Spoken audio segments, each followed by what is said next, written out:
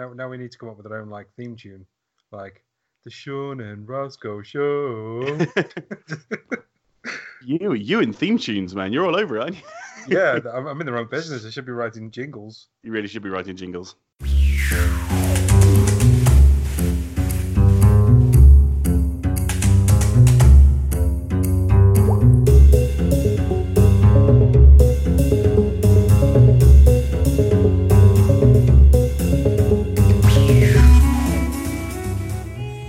Well, hello everyone. Welcome to the Finger Guns podcast, the very latest episode of the Finger Guns podcast. Apologise that it's a little bit late. Life has, as it often does, got in the way a fair bit this week, and so we are a little bit behind, but we are very much caught up on the week's gaming news, and we're going to talk all about it in this podcast. I say we, it is just the two of us today. I'm here with Mr. Sean Davies.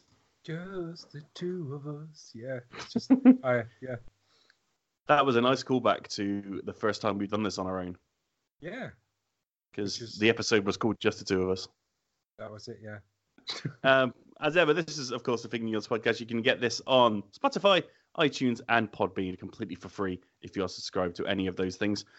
And, of course, you can find it on fingerguns.net, where we reside, and on Twitter on @fingerguns, FNGRGNS, and our individual handles are in the description below this podcast. So we're going to jump right in. So, Sean, I'm going to come to you first. Okay. What on earth have you been playing this week? So despite the fact that I pre-ordered Days Gone, I've still not started it. Because, so when the reviews came out and they said it was like a 70-hour game to 100% the game, and I know I'm going to want to 100% that game. I'm going to want to get everything out of it. Yeah. I thought to myself, don't start it before you go on holiday. Because I don't know how many times I've done this, started a game and then had to take a break for whatever reason. And then when you go back, you completely forget what you've done. Like, the number of times I've lost a Skyrim save because of this is, uncountable.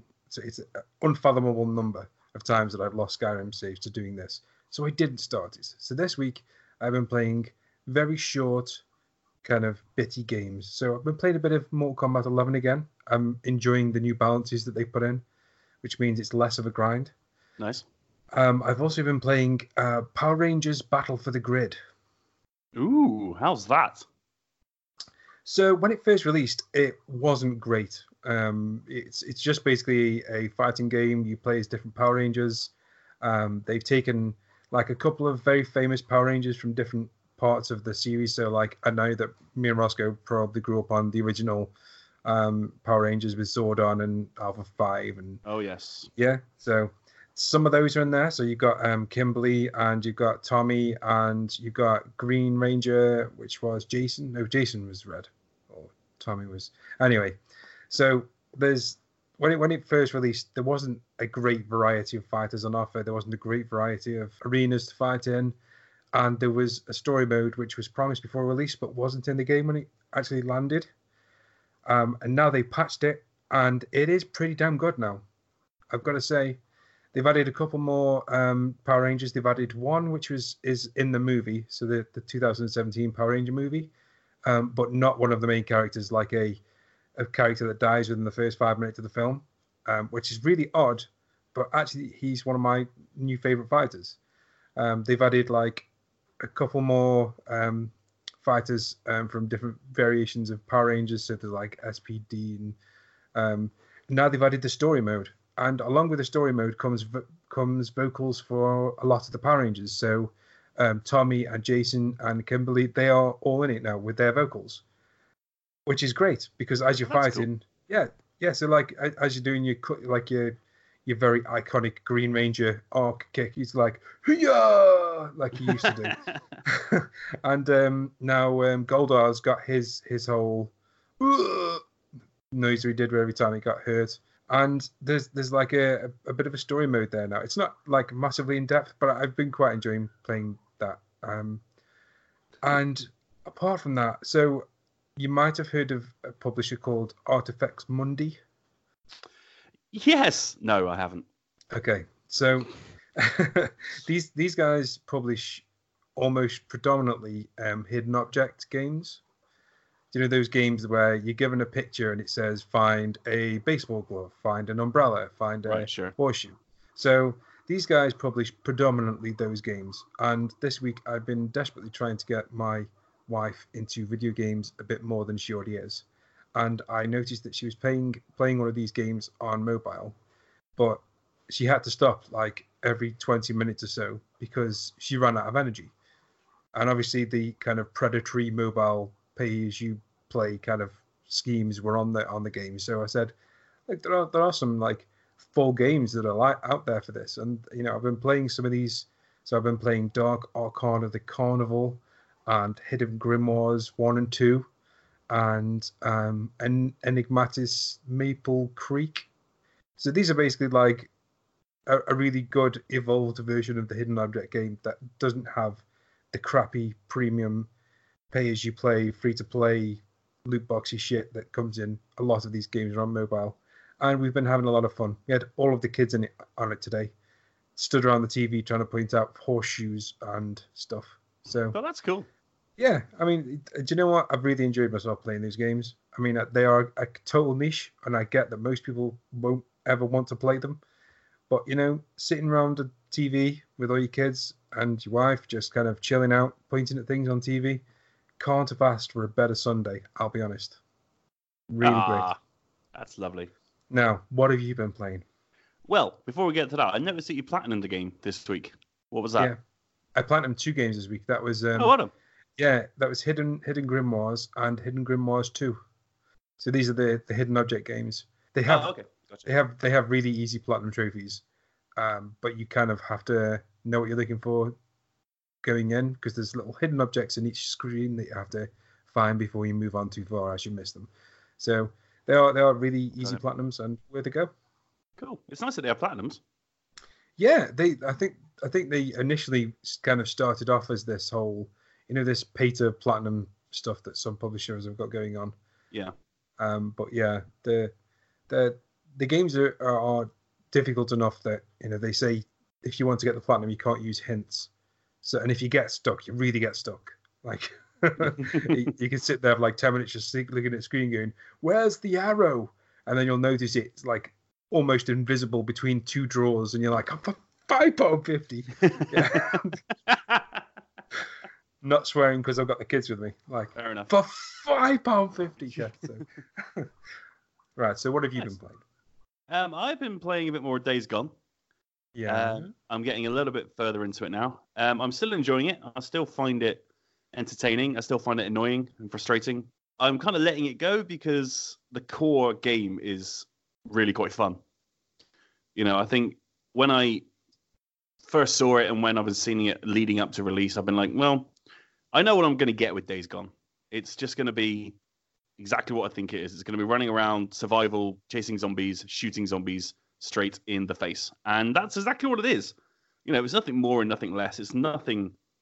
I don't know how you get 70 hours out of this thing. I hear it's because it goes on for too long. I believe that it takes it more seriously than it probably should because the story isn't really that great. And the characters are fun. I kind of like Deacon. I think Deacon's a pretty decent dude. He does say some strange things. And there is some weird stuff in there that makes you go, "Ooh, that probably shouldn't be in there in 2019. That's very strange that they've added that." But then you sort of do some research and it's like, oh, well, they're just talking like they would if you were watching something like True Blood or Sons of Anarchy. You know, it's just got that kind of biker sensibility to it. So you let it go. But it is fun. It's just a zombie blaster. And it's the freakers are, you know, they're wildly overpowered. And that does get frustrating. And the hordes, I finally came across a horde. I think it was the same one that Paul came across. It must have been, I suppose, leading up to to where he is now, because he's a bit further than me.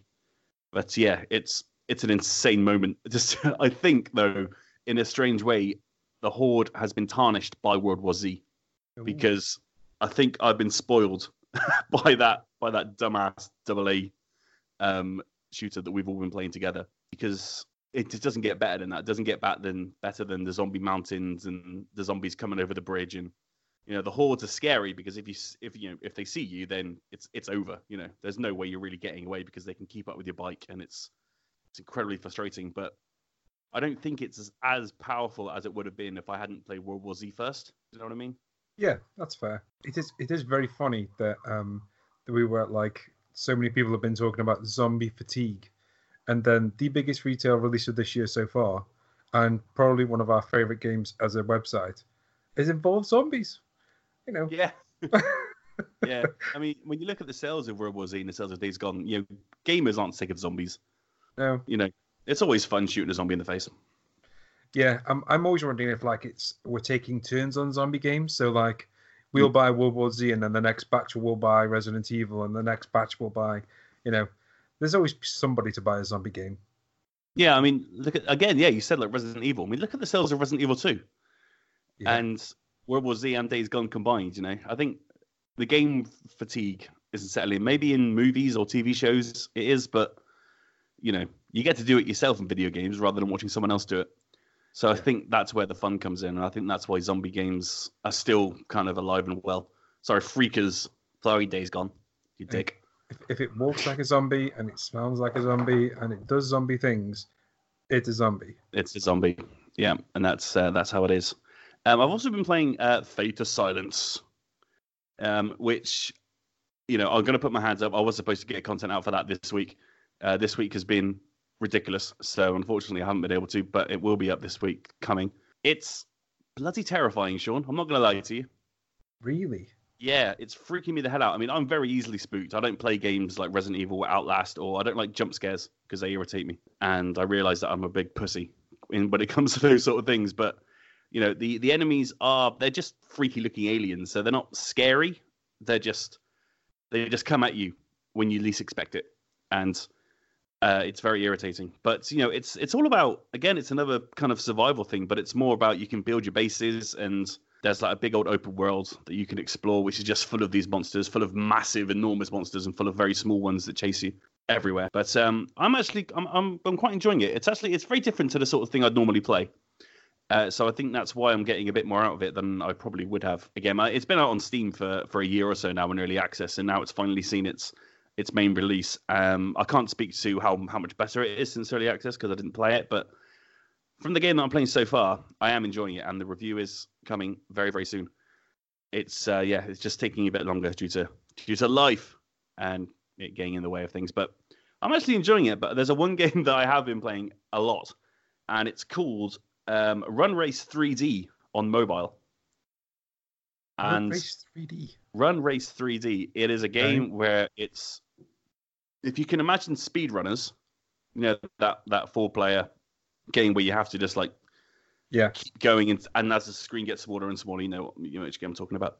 It's kind of like that, but it's a one-touch version of that on mobile. I kind of downloaded it on a whim. It was one of those adverts that popped up while I was in another app, and I thought, well, that looks quite fun. And I'm about 100 levels in, and I can't stop playing it.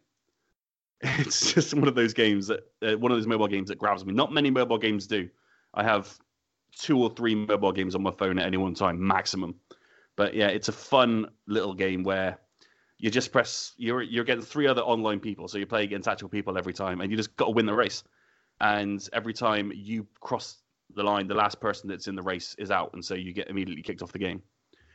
And it just it's fun. It keeps you engaged, and it's free to play, so it's highly recommended if you want something a bit different to play on mobile. Sounds fun. So explain to me this: how does it work with just single touch? Well, all you do is jump. Okay. You can jump and you can wall jump. You can double jump. So yeah, you're constantly moving and you just control the jumps. Got you. Okay, that makes a lot of sense. And it's fun. Yeah, it appears that you play against 3 other people. I don't know how much of that is confirmed, to be honest with you, because it doesn't see where it's connecting online. So I don't think we could jump on together and play it together, if you know what I mean. I think it just picks 4 people at random and you just play them. And you just race them. But yeah, it's a lot of fun. I'm enjoying that. It's keeping me entertained in a way on the train journeys that I've been taking recently. That sounds fun. I might give that a go. Reminds. I've been playing a game very similar called Peasant Night, where you have 2 buttons. You can stop and jump, and you have to overcome obstacles, and that's pretty cool. It sounds very similar, so I'm going to give that a go. I think it's 3D runner. Run Race 3D. Run Race 3D. Cool. Okay. Yeah. Thank you. It's a stupid name, but it's quite a fun game. Yeah, it's one of those SEO, search engine optimization names, isn't it? Yeah, exactly that. Like, Yeah. how do we get the most hits on this? Run Yeah. Race 3D, fine. Yeah, it's not often we recommend mobile games here at Finger Guns, but yeah, that one has caught my imagination. Cool. So it's a good time. But yeah, other than that, not really. I haven't really played an awful lot this week. World of Goo has just popped up on the Epic Game Store for free, so I'm tempted to give that a go because I haven't played that before, and I always hear good things about it. It is a remaster as well. I don't know if you've seen this, but Oh, is it interesting? Yeah, they've totally remastered the game. And they are giving it away to anybody who's previously bought it. So obviously, World of Goo is so old that it's like predates Steam, and Wow. I know, it's one of these. It was one of the big PC games before PC games was really taken off, and they have a database of every single person that ever bought the game online, and they have been going through and basically awarding people a copy of the remastered version, even if you bought it back on a email address that you don't currently have access to from like 10 years ago, which I think is like such a really nice thing to do. Like they don't need to do this, obviously, but like it's such a really cool thing that they're doing for fans. So like if you have an email address and you can confirm that you bought it all those years ago, then yeah, you can go and get yourself a copy of the remastered World of Goo, or you can go and get free from the Epic Game Store, which obviously people won't do for whatever reason. Well, I don't care. It gives me free games, and it's free games that I haven't played before. So cheers, Epic. I like you. We're going to talk a bit more about that a little bit later, actually, with the Epic story. But I should ask, actually, you've had your PC, which has been capable of gaming, finally, for a little while now. How are you finding it? I'm enjoying it. I'm not using it as much as I probably should. The problem is that I've got so used to sitting in front of the TV in my living room, and I've got everything set up around my PlayStation and the Switch, and I don't have enough HDMI ports in this TV, so I kind of would have to mess around with cables every time I want to do it. But I have found myself playing kind of. Obviously, I've been playing the Padre, which I will eventually get to review once I actually figure out how to finish it, because it is so fucking broken and obtuse with its puzzles that I actually can't finish it. So I've been playing some PC games just like in between like other games when I don't want to play on the PlayStation. But it's weird. It's like when you get so accustomed to like a controller and a shop, and the fact that I've got like 600 games on my PlayStation and I've got like 10 on my PC, it's really hard to kind of disconnect yourself from a platform that way. Yeah.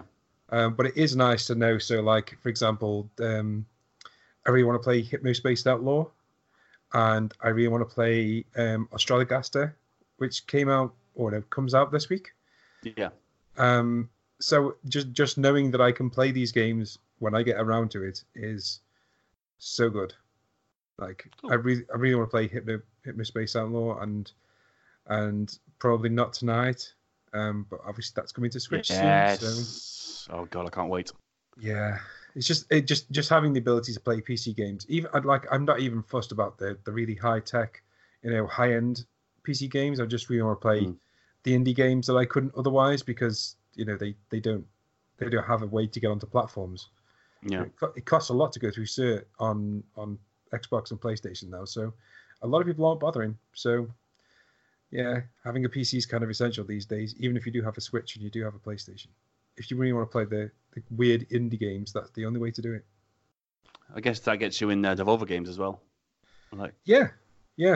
I'm currently trying to figure out how to, so I've got a spare PlayStation controller, but it's got a busted thumbstick, so I'm fixing that up just to stick on my laptop so I can play what's it called, Katana Zero. Yes, because obviously your review 9 out of 10, very convincing. It's rather good. It's rather good. Yeah. And if that is your only way to access it, then yeah, absolutely jump on it. I'm going to, don't you worry. The last PC game I played was Thimbleweed Park. Oh. Which again was free on the Epic Game Store, which I'm taking advantage of fully every month. So you should. And I really like it. It was a really, really nice game. I think it's out on consoles, but I just missed it. And it popped up on the Epic Games Store. I thought, I'll give it a go, and I really like it. Yeah, it's from Ron Gilbert, the same guy that did Monkey Island. You can sense that it's got that all over it. Has it? Okay. Yeah, very, very Monkey Island-esque.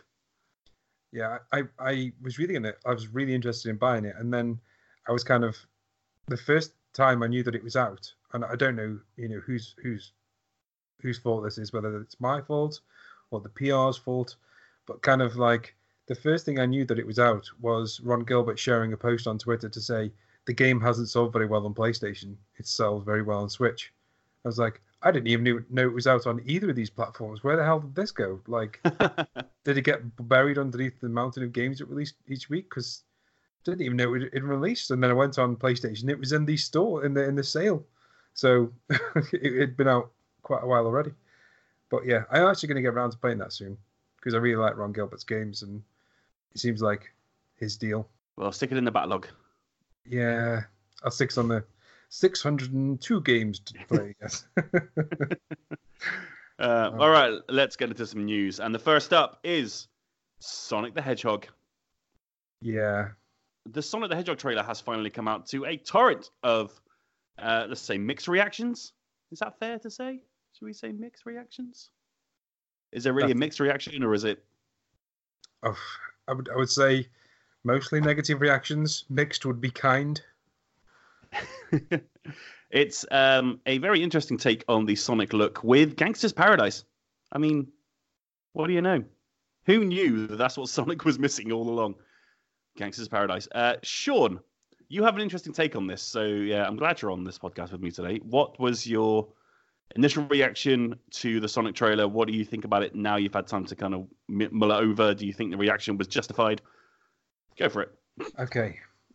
So I really had no horse in this race. I had no intention of going to see a live action Sonic film, no matter how good or bad the trailer was, because honestly, it's like one of the most inessential creations of a movie I could think of.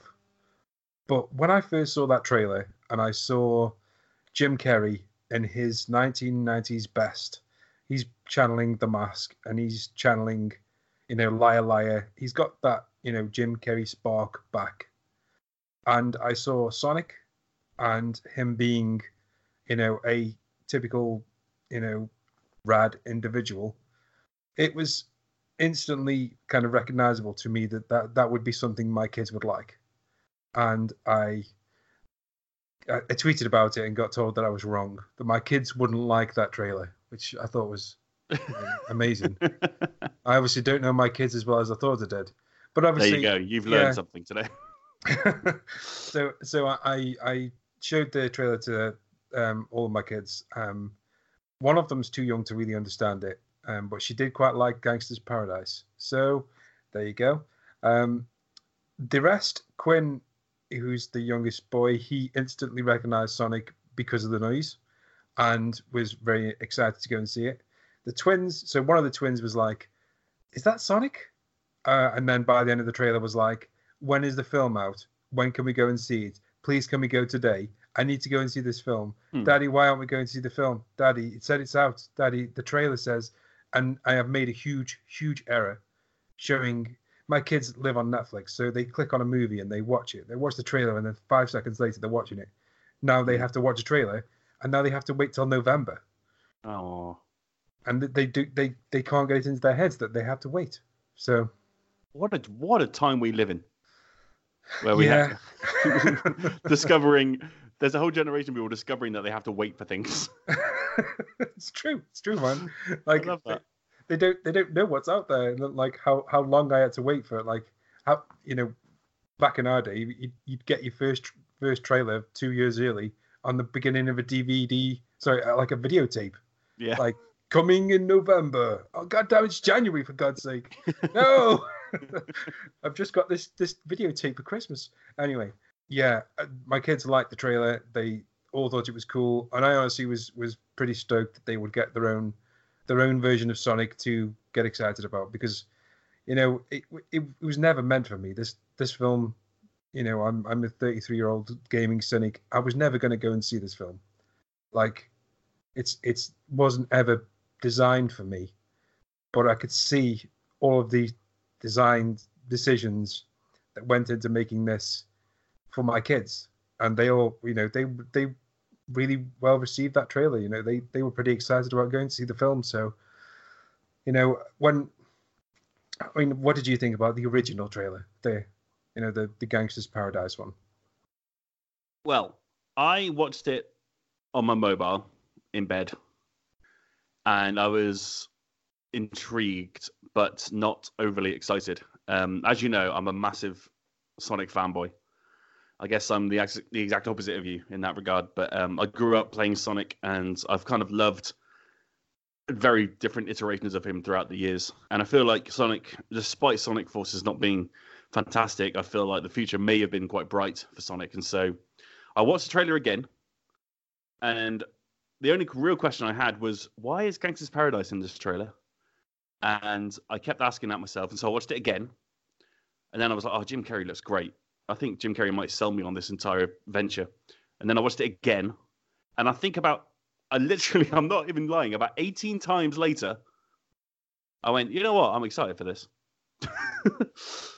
It got to a point where I was like, I can look past how Sonic looked, because I'm not a huge fan of the look. It doesn't really matter anymore, but I can get past it because I don't mind James Marsden. I love 90s Jim Carrey. I love that he's suddenly channeling that just completely out of nowhere, coming back again after doing years of dramedies and trying to become one of those serious actor people.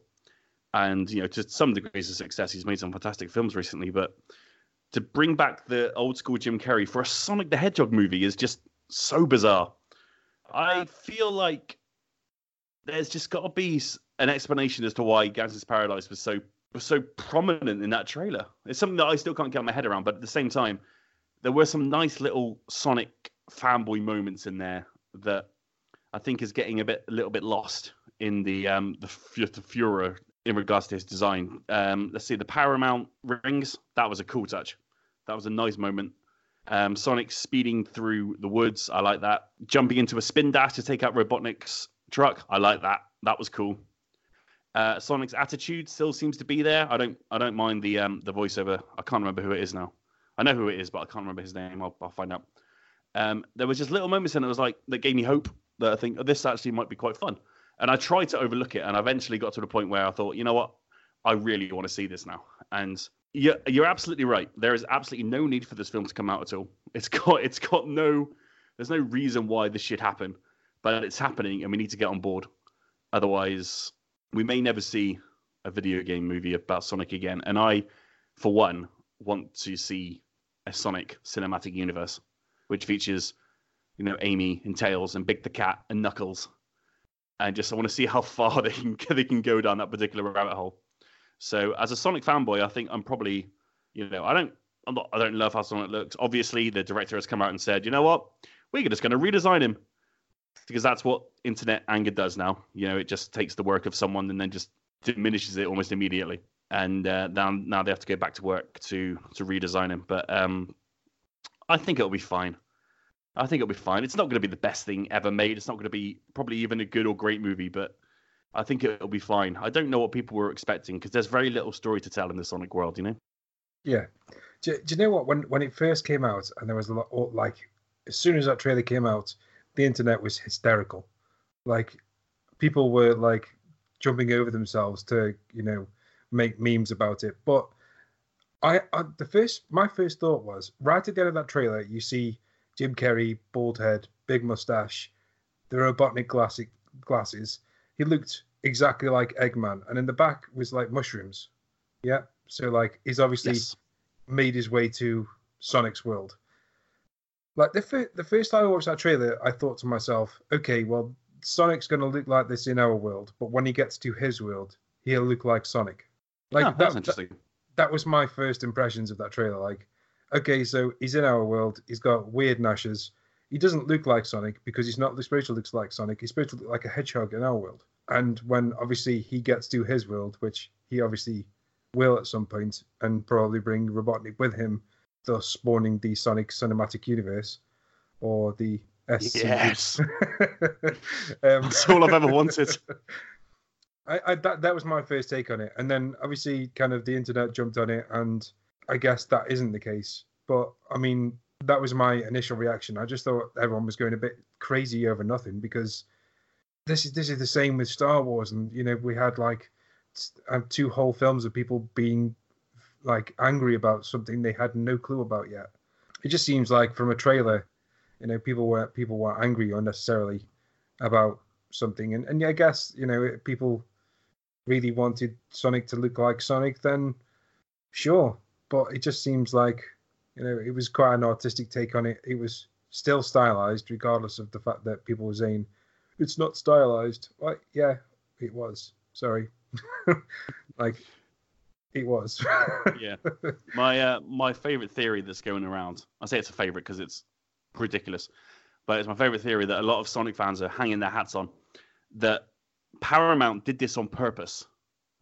That they spent millions of pounds designing Sonic this way and spent months on marketing in order for the internet to be pissed off, so they would look like heroes when they redesigned him. I mean, as a viral marketing, because you look at this, the way that this has come about. So we started off with the legs of Sonic, yeah, and we saw him on Golden Gate Bridge in that poster that was released like 6 months ago, and then we saw like the outline of Sonic, and we still didn't see what Sonic looked like, and then we get to this trailer. Like every time this has come about, it's like been a leak, but it's never been a leak. It's always been like, have you ever actually seen the actual materials that got leaked anywhere? Like there was a very original Sonic the Hedgehog leak where his eyes were much bigger than they are now, and they were like they were still 2 individual eyes, but they were popping out of his face. And I remember the reaction to that. So I don't know if I can't buy into that theory, right? That's crazy. I don't know. Please tell me it's crazy, because it sounds absolutely insane. Can you imagine another movie company caving under this kind of pressure just to say, yeah, you're right? And it took them 2 days to come to this decision. Like 2 days to say, yeah, we've heard the message, we'll change Sonic. Like everybody was talking about it, yeah? And God. Like everybody was talking about it. It was scary that, it is a very good marketing ploy. To have your movie trashed? No, to have people think that they enacted change. Oh, well, like Insomniac did with Peter with the Raimi suit. Yeah. And the internet went, we won! We beat the developers! Exactly. I'm going to buy your game now because you put the Raimi suit in it.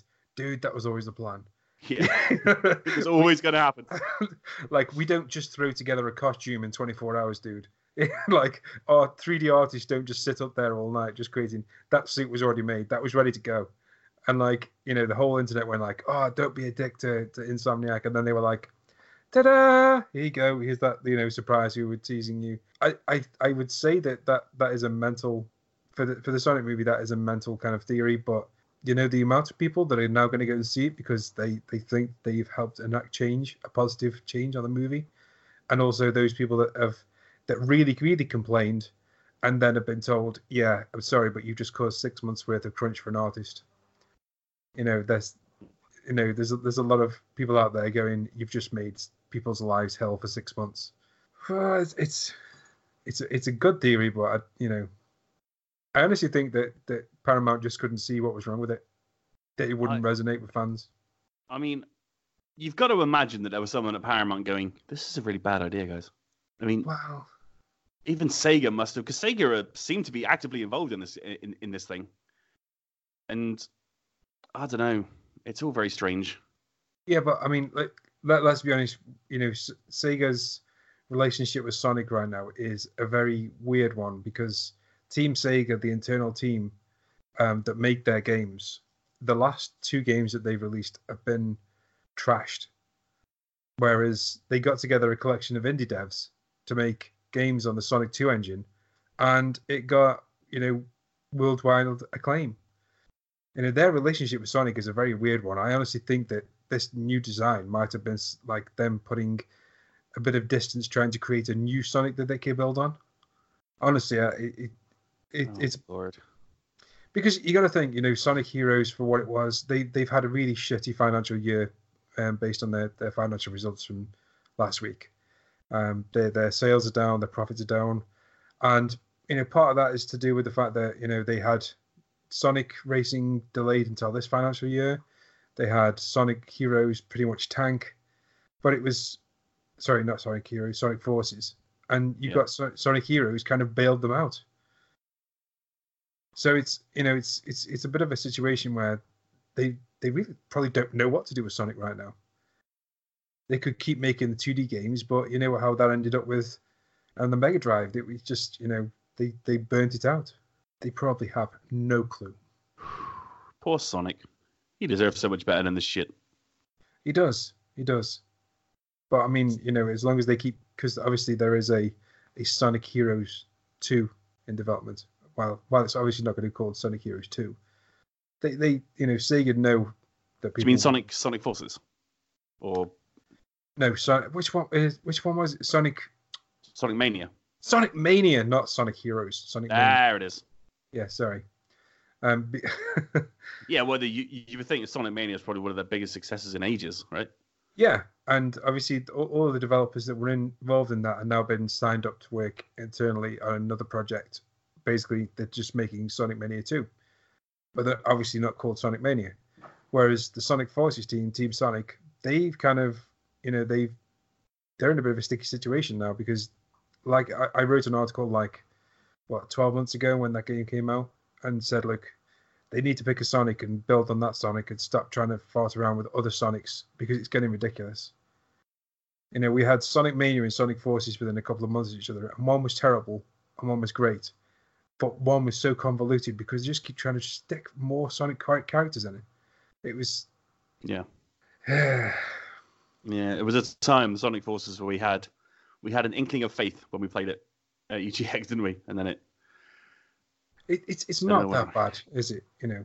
It's not terrible. It's definitely not the worst Sonic has ever been. That's for damn sure. It just came out too close to Mania, and I think at the time I was still riding that high. And it just disappointed me to see what had happened. I'm still optimistic. Presumably, Sonic Team are working on the movie tie-in game now, right? Oh, imagine that. Oh, it's going to happen. It's going to happen. You'd hope so. You'd hope so. Yeah, I'd imagine if the movie's due in November, I imagine that'll be the Sonic release for Christmas. Got Sonic Racing between now and then, haven't we? We've got Sonic. Yeah, it's this month. Sonic Racing. Nice. Yeah, looking forward to that. I take that as a movie, Sonic Racing. Yeah. Yeah. Sonic Team Racing is the best Sonic movie ever made.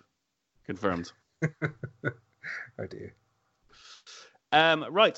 Something that came up today, PlayStation have announced a brand new State of Play, which will be on May the 9th at 11 p.m. British Summer Time. It's midnight in Eastern Summer Time. I don't know when that is. I don't know. I don't know about times. I really should by now. But it's only going to be about 10 minutes long, and they have made it clear they're going to focus primarily on Medieval, which was a game that I feel like they announced years ago, and they seem to be finally releasing it now. And a look at a new title, as well as updates and announcements from upcoming PS4 games. So, what are we seeing at State of Play next week? Okay. Anything we can get excited about? Anything, or are we going to be kind of similar on the level to what we saw in the original State of Play? I think all of these State of Plays are going to be on that level. I don't think you're ever going to see another AAA game announced that way. I think when Sony are ready to announce their big guns, they will do it on stage alongside the PlayStation 5. So, don't get your hopes up to be seeing something amazing, but I do think it will be quite exciting for anybody with a PlayStation VR. Interesting. So, because I having done some quick calculations, we've seen projects from every studio apart from Sony Manchester, or Sony Northeast, as they like to be called. Sony Manchester are currently twinned with Sony London to finish up Blood and Truth, but obviously Blood and Truth's just gone gold. And Sony Manchester have been designing something for a very long time, for years, and they've been recruiting heavily into what looks like a AA/AAA game. and I think they're probably going to push something PSVR wise in this next video. Okay, interesting. That's my take anyway. I think Yeah, that's what we're getting at. The first state of play was VR heavy, wasn't it? And so I guess they seem to be maybe treading a similar path for this one. Yeah, the problem with VR is it doesn't matter how many times you put it on stage, it never looks impressive because unless you try it, it's not something that you can demonstrate well while somebody stands on a stage. Yeah. And it's a waste of airtime. So it kind of it's not worth doing. And if you're sticking it in these videos, these basically the Sony Directs, then yeah, you're going to get people to watch them, as long as you also include something like Medieval, where people are going to be tuning in to watch Medieval, and you're going to show them a new title. Now you've teased the new title, it's got to be something worth teasing, but also I don't think it's going to be something that's going to blow people's socks off. I think it's going to be, keep your expectations in check. You're not going to see Bloodborne 2. You're not going to see something crazy like that. Don't go nuts. I've already seen the nutters on there. It's Grand Theft Auto 6. It's not Grand Theft Auto 6. It's definitely not. No. They made it clear in the PlayStation blog that there won't be any updates relating to next generation, which is kind of obvious, but I think they probably feel the need to state that because we're not going to hear anything about that for a while. Of course, speculation is always around. Ghost of Tsushima release date, Last of Us 2 release date. I think there was a leak recently that suggested that Last of Us 2 date is going to be announced before June. I don't know how legit that is. Everyone is of course putting two and two together and expecting it at the end of State of Play this time. So, yay, another week of the internet being angry and disappointed because they hyped it up for their own. People really need to start getting some critical thinking in their brain, don't they? Like, if you think about it, 180,000 people might watch this video. Yeah. Sony are not going to... Oh, God. Sorry. People really start to get their expectations in check. No, it's okay. I mean, we had this conversation, I think, the first just before the first one, that we were talking about, are they going to drop some big release dates? And, I should have listened to you, as I should do every single day of my life, because you said, you're not going to see Ghost, you're not going to see The Last of Us, it's not going to happen. And I was like, well, they dropped release dates on PlayStation blogs before, i.e. Spider-Man and God of War. Is it out of the realms of possibility? And yes, of course it was. And so, because Sean is always right, that's why we call him the knowledge, ladies and gentlemen. You know what, though? You're right, though, because release dates can get released any kind of way. But I think for these last couple of PlayStation 4 titles, they're really going to want to put something special together for it. I say this because I don't think these are just going to be PlayStation 4 titles. I think these are going to be like the cross-gen titles that, have a bit of extra sauce to go with the next-gen crossover and the backwards compatibility. I say this without any backing, but I honestly think that the next PlayStation conference will get lots of release dates. We'll get lots of shiny trailers, and we'll get to see whatever the secret sauce that AMD are putting into these chips for Sony with these current gen games. But yeah, I didn't mean to shoot you down about the release dates. It's just that no, it's okay. You were right. I was probably victim to it. I was getting a little hyped myself, in the hope that Sony are doing directs. That's interesting. I kind of enjoyed the first direct. I thought it was exactly what it should have been. It was just games and dates and more games. It was fine. Yeah. But yeah, of course, people overhype these things to such a degree, and they do it with every Nintendo Direct. They do it with every Smash Direct, and every Inside Xbox. And so it's just a part of the internet culture. So I'm always surprised that PlayStation decided to do this, considering the kind of fucking backlash that Microsoft and Nintendo get constantly for these things. I guess PlayStation's not anywhere else this year, so they need to get the word out on certain titles at certain times. Well, don't count them out this year totally. No, I don't. There's still so much to look forward to. So, because I have a sticky suspicion that we will be hearing from them, but not at E3, and I think they will be presenting somewhere else. Personally, I think it'll be Gamescom. I'm just going to say it. I was just about to say, will it be Gamescom? Well, Jeff and his band of troops have started an announcement show for Gamescom. Jeff Keighley. Yes, Jeff Keighley. Oh, that always a prick. Yes, but he started like he is like, you know, now the guy has got so many connections in the industry that it makes sense that he's kind of like the Doritos and Dew guy for everybody. He is though, isn't he? You know, he's the guy that stood next to a Doritos and Dew stand and told everyone the news for the day, and it was all great, and everyone was like, "This is so fucking sponsored."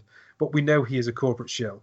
But you know, at the end of the day, the stuff that he puts together is normally better than not having it. You know, yeah. The E3 Coliseum show is normally pretty good, especially when he has Kojima on, and he almost wets his pants. Oh, God. Oh, it's so cringy every time he mentions his name.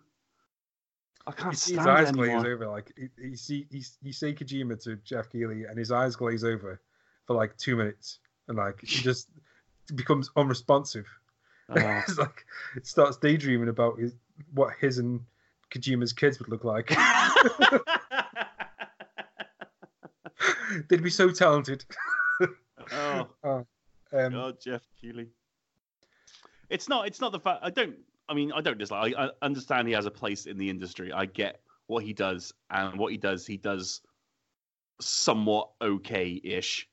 You know, I can't stomach the Game Awards. They drive me insane. And it's because it's all about him. Why is he presenting it? Why can't someone... There's so many great presenters in the industry, and I feel like if it was like an Oscars or like something where they just kind of like spread it out a bit, I think I could probably stomach the Game Awards quite easily. It just feels like I'm watching... Every time I watch the Game Awards, I feel like I'm just watching Jeff Keighley masturbate for 2.5 hours. Yeah, a night with Jeff Keighley. Yeah. It's just like, hi everyone, I'm jacking off. Watch me. That's just what it feels like, and it just makes my skin crawl. But yeah, if he's got new PlayStation news, then bring it on. Fair enough. He's doing a game show. I will catch what he throws out. Fair enough. Like, I don't think he's going to Gamescom to do a 3-day live stream for no reason. Is what I'm saying. Okay. I think we'll hear more about Sony's plans at Gamescom. Might not be a big, huge press conference, but I do think we might hear more. All right, interesting. Put money on that, ladies and gentlemen. That's what you want to knowledge. don't bet on anything. All right, so now it is time, of course, for the annual Finger Guns quiz. Now, you may have noticed it is only me and Sean on the podcast this week. So rather than saving the embarrassment that I hand off to all of the other members of this team by trashing them every single week on this quiz, they've decided not to turn up for this one. So I've got nobody to beat, which is very disappointing. But, dear listener, you still get yourself a quiz, so we're going to power through it now. Sean, go for it. Thank you very much. Please do feel free to take part, though, Ross, if you think you know one of them, just remember the answer and we'll go back to it. So, I'm not going to sing this week. I'm not going to sing. I'm going to rap. Oh, no. It's somehow worse. Welcome to the Finger Guns Trivia Challenge. Yeah, let's not do that again. If you are affected by any of the issues brought up by what you just heard, please contact at FNGRGNS. Thank you. So, yeah. Quick quiz this week. There's 15 questions, general knowledge, not themed, and I will give you like 5 seconds between each question, because basically there's nobody else here to answer the questions apart from Ross, and he's probably going to have an answer to all of them because he is so very, very clever. So let's kick it off with question 1. I think I just got a boner. Sorry, carry on. That is not the question. Okay, question 1. The rock band Korn wrote, recorded, and released a song to accompany which PlayStation 3 exclusive first-person shooter? Okay, question 1. The rock band Korn wrote, recorded, and released a song to accompany which PlayStation 3 exclusive first-person shooter? Okay.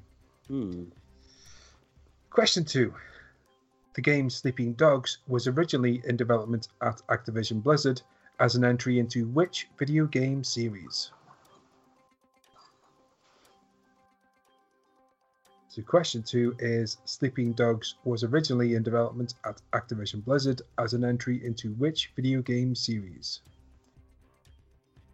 Okay, question 3. What is the name of the fictional language spoken by characters in The Sims? Question 3. What is the name of the fictional language spoken by characters in The Sims? Exactly. That's the answer in the language. Okay. Question 4. Which Nintendo 64 and Game Boy Color game began with the phrase, "It's dark, it's very dark, she's perfect"? Man, that's sinister. Yeah. She's perfect. It's so dark here. And I'm going to try not to be as freaky this time when I say this question. Question 4.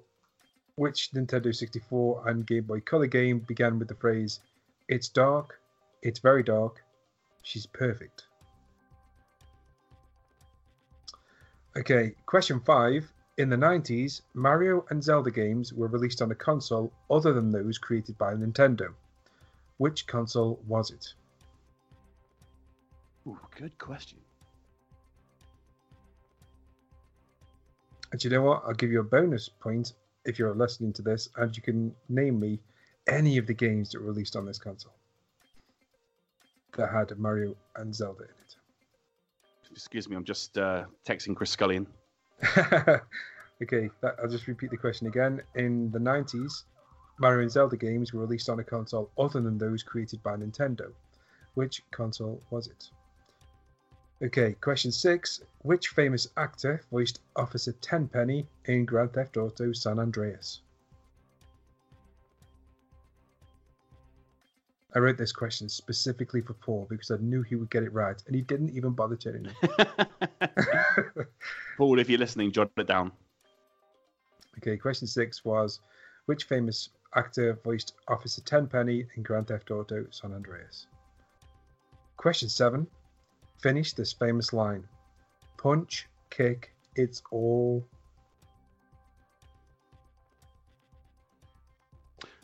Oh, no, that one. Oh, I so want to finish it as well.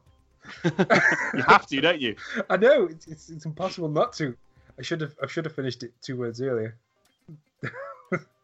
So question 7 was, finish this famous line. Punch, kick, it's all. Okay, question 8. Which former US president paid for campaign adverts to be displayed within 18 video games, including Burnout's Paradise and Madden?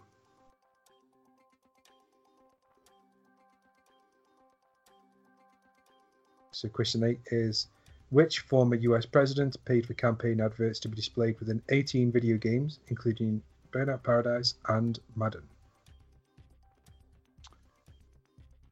Huh. Okay, question 9. Which musician composed music for Sonic 3 and Knuckles, but was not credited as they abandoned the project? Oh, I know this one. I told you this week was a little bit easier. Good Lord, I know this one. Woo! So, just for anybody listening, so which musician composed music for Sonic 3 and Knuckles, but was not credited as they abandoned the project? So, question 10. Which video game holds the record for the most funds received through a Kickstarter campaign?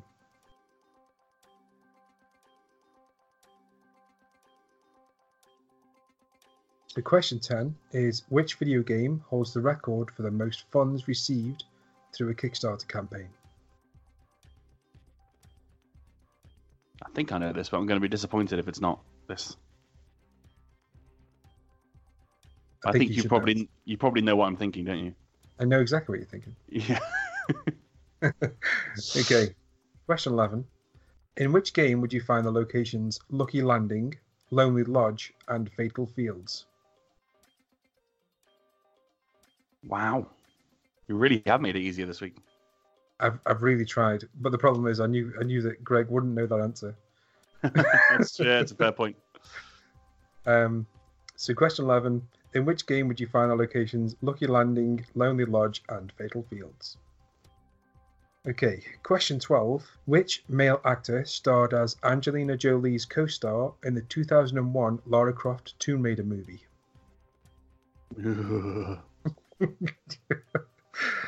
Yeah. What did you think of the more recent Tomb Raider movie? I enjoyed it. Yeah, me too. Simple fun. Question 12. Which male actor starred as Angelina Jolie's co-star in the 2001 Lara Croft Tomb Raider movie? Okay, question 13. What is the longest running sports video game series of all time? Oh, that's a good question. Could be at least 3 different games.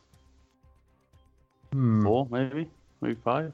What is the longest running sports video game series of all time? Question 14. In the Marvel Avengers movie, what video game does Tony Stark catch an agent of S.H.I.E.L.D. playing while on the helicarrier? Helicarrier, yeah. There you go. Is this Avengers Assemble? Yes. Right. Just something for our British audience there. I'm like, what the hell movie are you talking about? So question 14, in the Marvel Avengers Assemble movie, what video game does Tony Stark catch an agent of S.H.I.E.L.D. playing while on the helicarrier? And the last question, question 15, the original Medal of Honor game, released in 1999, featured a story penned by which movie director? So that's the original Medal of Honor game, released in 1999, featured a story penned by which movie director? And there are all the questions. Well, thank you very much. It's a pleasure. Do let us know how you got on this week's quiz. Yes, over please on do. Twitter, of course, and Facebook, and in the comments in any of the podcast locations. We'll go through the answers at the end of the podcast. Right, then moving on to the next story, which is, of course, Borderlands 3. Oh, it's been a fun week for Randy Pitchford. They revealed the gameplay of Borderlands 3 earlier this week, which looks like Borderlands. It looks like a shiny version of Borderlands, and it hasn't really got me all that excited, but fans were going crazy, and so I guess that's all that really matters. And Randy Pitchford on the live stream was talking about monetization and microtransactions and all that lot, and how the game won't feature loot boxes, etc., etc. But then Game Informer went a little bit deeper into it, and it turns out that the game does feature some cosmetic microtransactions. This is something that Randy Pitchford then denied on Twitter, even though Game Informer had the proof in front of him. And what followed was possibly a tirade that made a lot of people decide not then to buy Borderlands 3 anymore. So it seemed to fuck up the wording of what he was trying to say and got completely roasted by Game Informer over and over and over again in one evening. And if you go to Randy Pitchford's Twitter, it's rather entertaining. It's just a man I can imagine just sitting at home in his office chair going completely mad at his mobile phone. Sean, I wanted to get your take on this. Randy Pitchford is obviously a very controversial figure.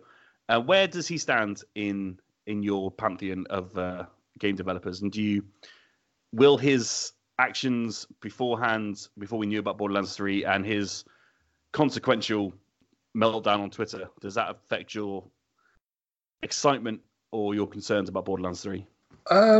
So I said a couple of weeks ago, I have a friend that works at Gearbox, and after watching Randy meltdown, I didn't watch the Borderlands 3 event. I didn't tune in. I was busy at the time. I decided to, after I'd seen Randy's complete meltdown on Twitter, kind of went on to the trailers, had a look at them, sat and watched. And this is when I found out that basically what Randy had said on stage was not what he intended on saying. He'd had 3 dress rehearsals and said what he meant to say perfectly fine. When he came to the live stream, he completely fucked it up, because basically what he was supposed to say was, there are cosmetic microtransactions, but there's none of this kind of loot box, freemium, not knowing what you're going to get for paying in your video game. You know what you're going to get when you're paying for it, basically. And he completely fucked up on the live stream, despite doing it perfectly 3 times through.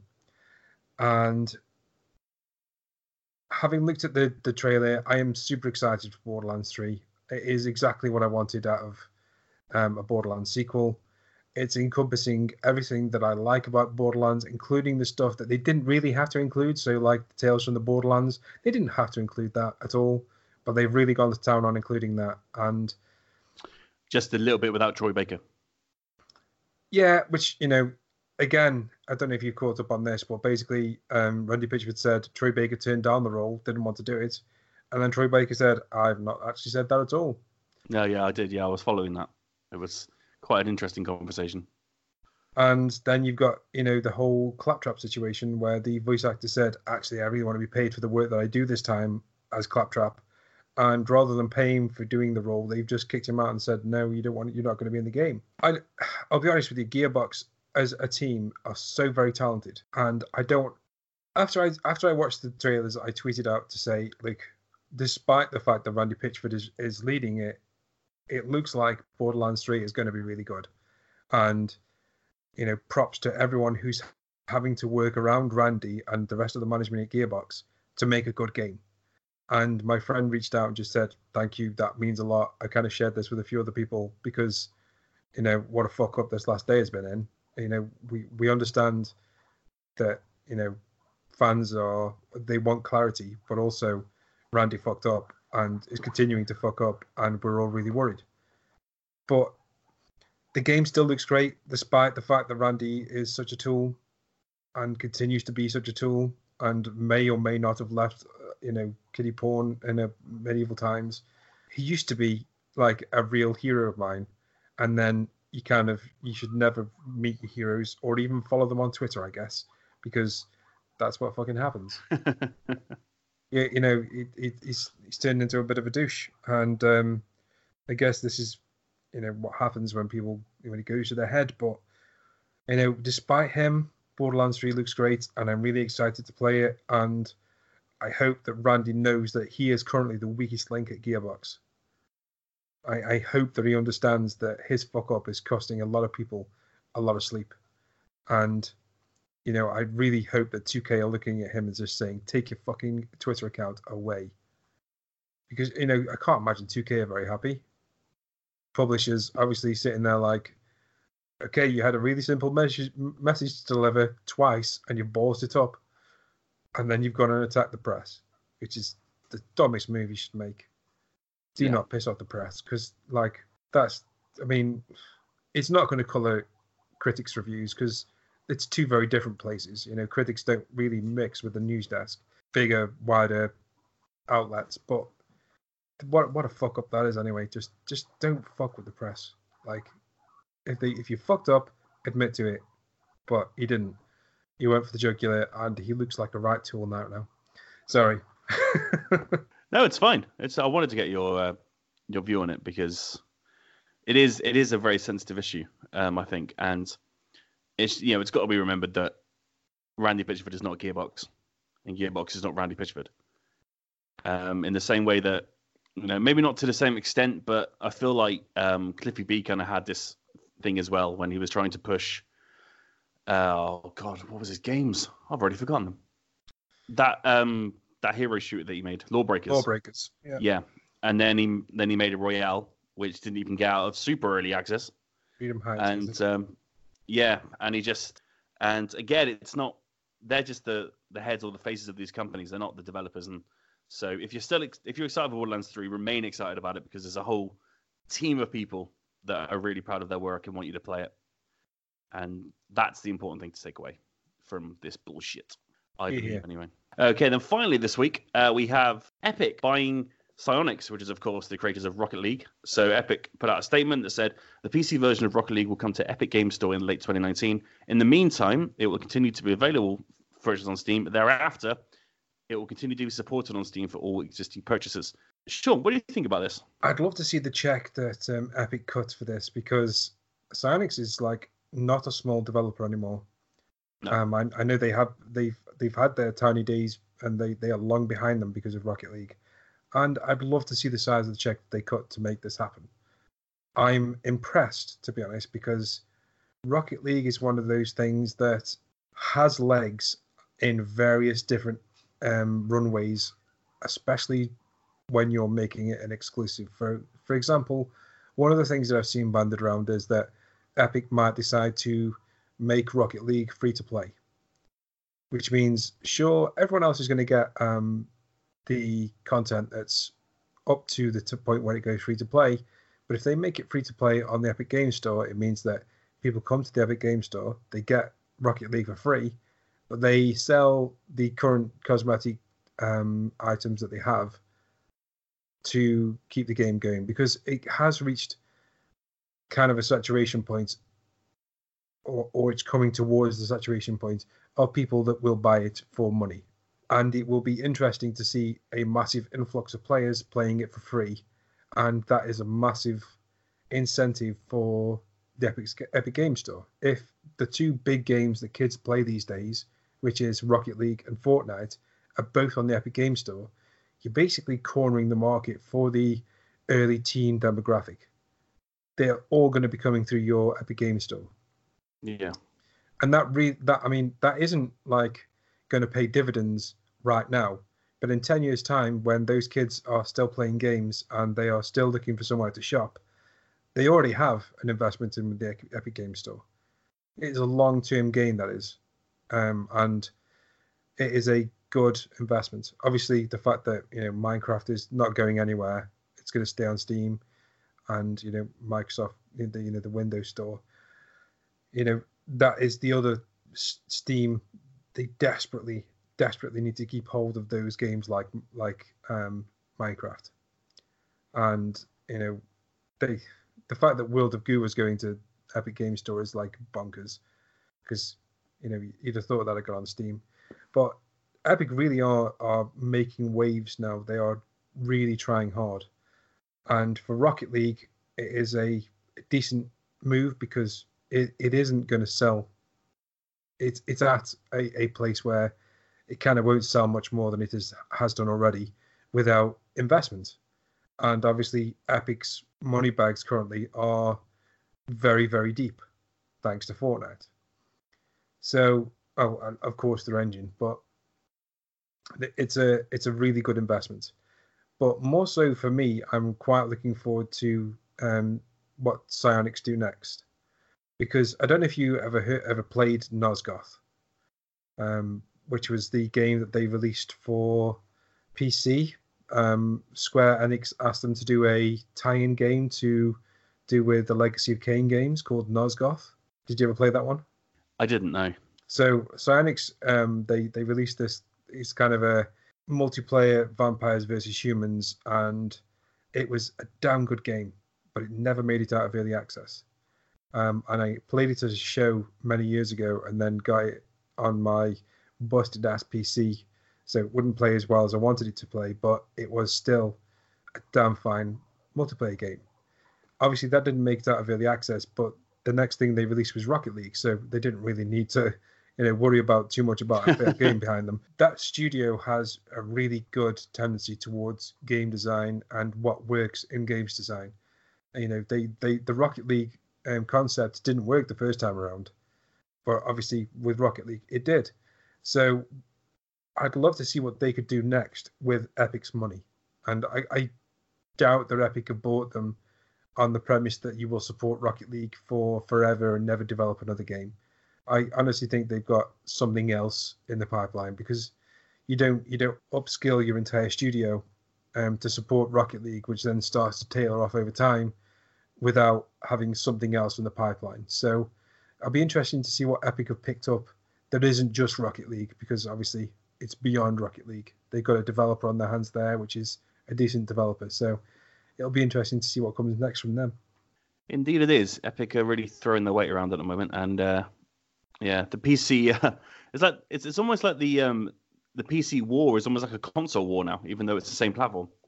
Yeah, it's bonkers, because I don't really understand it. I've read a lot of the gospels of according to Valve. They have better overlays, they have better storage, the stores, they have better searchability, etc., etc.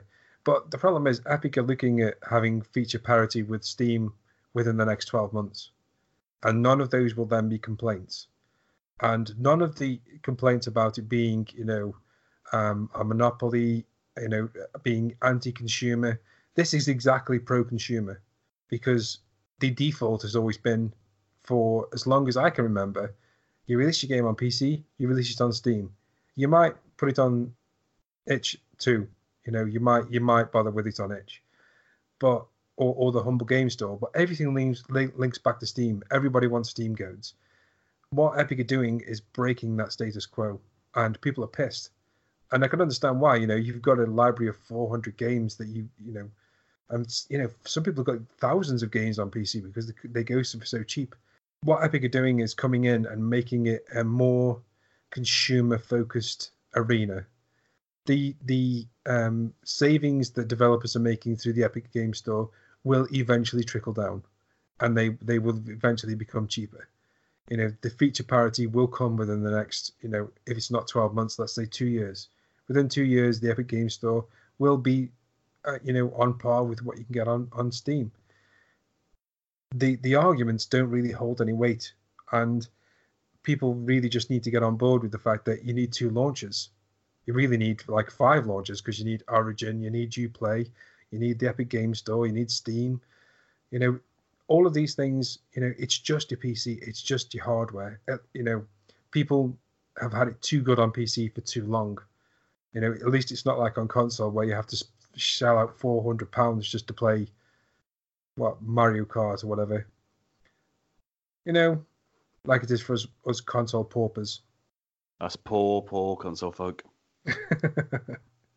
Yeah. It's very exciting times watching it from the sidelines anyway. It's kind of like watching an impartial football match. Yeah. You just kind of just kick back and enjoy it because you're not really involved all that much. Yeah, except you can't say anything about it now. Like, don't go on Twitter and mention Epic Game Store, because it just opens up a can of worms. Just don't do it. No, I won't. This is your public service announcement. Ladies and gentlemen, listen to the knowledge. Even it doesn't matter if you don't express an opinion about the Epic Game Store. You just attract people from both sides who want to convince you that shopping there is a bad or good idea. It's not worth it. So then, let's finish off with the quiz answers. Okay, give me 2 seconds. Here we go. I'm so ready. Okay, so question 1 was, the rock band Korn wrote, recorded, and released a song to accompany which PlayStation 3 exclusive first-person shooter? That game was Haze. Oh, I didn't know that. Interesting. Yeah, they wrote part of the soundtrack to the game, and the music video is something to behold. If you get a chance, Google the Korn Haze video. It's partially in-game graphics. So they did an engine. Yeah, it's not great. So question 2 was, Sleeping Dogs was originally in development at Activision Blizzard as an entry into which video game series? Any ideas on this one, Roscoe? True Crime. That's correct. The answer was True Crime. Question 3 is, what is the name of the fictional language spoken by characters in The Sims? It is Simlish, or dentist speak. Yeah, Novocaine speak. So Simlish, and that is Simlish. So question 4, which Nintendo 64 and Game Boy Color game began with the phrase, "It's dark, it's very dark, she's perfect"? And this is, of course, Perfect Dark. Nice. Yeah. Question 5, in the 90s, Mario and Zelda games were released on a console other than those created by Nintendo. Which console was it? Any idea on this, Ross? Not a Scooby. Okay, so this console was the Philips CDI. Oh, son of a bitch. I have one of those. Yeah. Interesting story behind this. There's a decent article with the guy that made these games possible on Kotaku. I think it was released in January. But basically, he exploited a loophole. He used to work for Atari and then went to work for Nintendo. And Nintendo were like, why are you publishing games? How are you publishing our games on Nintendo? And he was like, well, because you never told Philips they couldn't. So it was like, but yeah, they released Zelda's Adventure, Zelda the Wand of Gamelon, Link, The Faces of Evil, and Hotel Mario. There you go. I've only ever seen Hotel Mario. I've never seen any of the late Zelda games, so I might have to look out for those. So, question 6 was, which famous actor voiced Officer Tenpenny in Grand Theft Auto San Andreas? Ross, any ideas? Nick Fury himself, Mr. Samuel L. Jackson. That is very true, Samuel L. Jackson. Mhm. Told you would know it, Paul. I told you would know it. You can hear it now, can't you? Oh, fuck yeah. So, question 7, finish this famous line. Do you want to sing it together? After 3. Oh, God. 1, 2, 3. Punch, kick, it's all in the mind. It's all in the mind. So, yeah, that was obviously from Parappa the Rapper. A game that I hadn't played until 2016. Yeah, but now you played it, so it doesn't matter. Yeah, I hate it. Carry on. Oh, fair enough. Okay. Question 8. Which former US president paid for campaign adverts to be displayed within 18 video games, including Burnout Paradise and Madden? That was, of course, Barack Obama. Obama! Yeah, so he paid for billboards to be put up in Burnout Paradise. And people got to destroy them, which is a bit odd, but yeah. What are you going to do? Yeah, I guess. It was only available in certain states in America and only on Xbox because Xbox had that whole advert thing which people signed up for in the user agreement. But yeah, he paid for adverts in games, which is pretty cool. Question 9: Which musician composed music for Sonic 3 and Knuckles, but was not credited as they abandoned the project? You know this one, don't you, Roscoe? Is Michael Jackson? It is Michael Jackson. The one and only. Yes.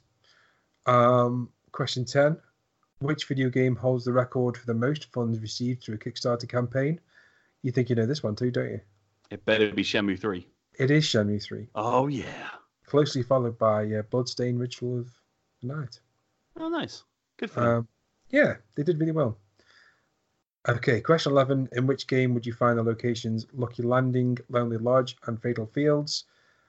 This is a freebie. It's a Fortnite Battle Royale. Mm-hmm. You might have heard of it. It's doing all right. Yeah, it's doing okay. Unless your name's Greg, in which case you would not have had a single clue about that question. Okay, question 12. Which male actor starred as Angelina Jolie's co-star in the 2001 Lara Croft Tomb Raider movie? It was Daniel Craig. Yeah. Yeah.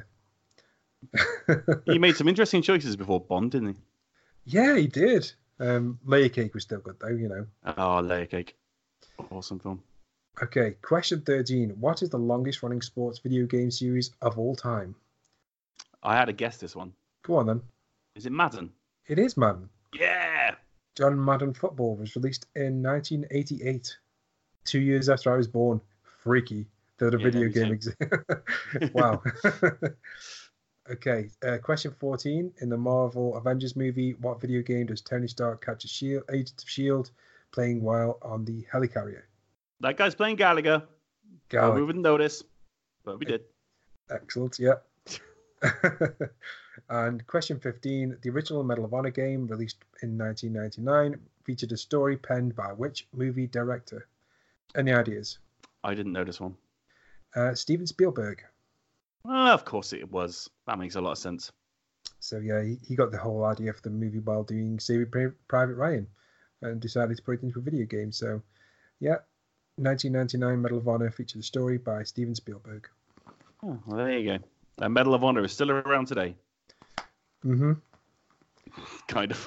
Yeah, just don't ever release a game with a name as bad as Warfighter. Medal of Honor Warfighter. That's nearly as bad as Need for Speed Car Driver. Or so yeah, these are the answers to all the questions. Please do let us know if you listen to this how many you got right or how many you got wrong. I tried to make it a bit easier this week just for Paul, and he didn't even bother showing up. Unbelievable. So yeah, absolutely. So thank you very much for playing. I got 12, but it doesn't count, does it, to the overall league? No, I mean you would have instantly won this one anyway. Yeah, 12 is a good score. Yeah. Thank you. I might add it on. Do you know at the end of the season, if we're doing seasons, I might just add it on anyway, just to peeve everyone else off for not turning up. Fair enough. Screw you guys. We've got our own ball. We're gonna play on our own. All right. finally, and then we just got out this week, and it's a pretty quiet week. We had Days Gone last week. We got Rage 2 next week. So this week, at least on PS4 and PSVR, we have Brief Battles on May 7th. Do you know anything about that? Nope. Okay. And the retail release of Ghost Giant on PSVR, both Nice. on May the 7th, which will be tomorrow. Of course, the big release tomorrow is, of course, the all-digital Xbox One at $199.99, at least here in the UK. So if you fancy an Xbox but don't fancy putting discs in it, that's the one for you at all good gaming outlets. And all bad ones too, probably. And probably all bad ones as well. There seems to be a thing going around that are going to be quite hard to find. They're going to be quite made in short shipments, but I'm sure you'll be fine if you go to Game or at least probably Amazon, HMV, places like that. Yeah. I can't see like flying off the shelf, but you never know.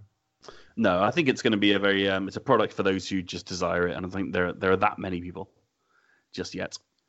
But we shall see. Enjoy Forza Horizon 3, which is built in. Just so weird. Why not put 4? So anyway, that does bring an end to this week's Gamecast. Thank you very much, Sean. It's a pleasure. Thank you very much for joining me. It was, the two of us again. Holding the fort. Oh, I'm so proud of us. Memories. What a good time. What a good time. Next week, he may not be around.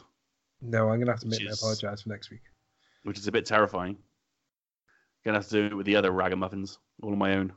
Oh, wow. Oh, God. It's going to be like shepherding cats.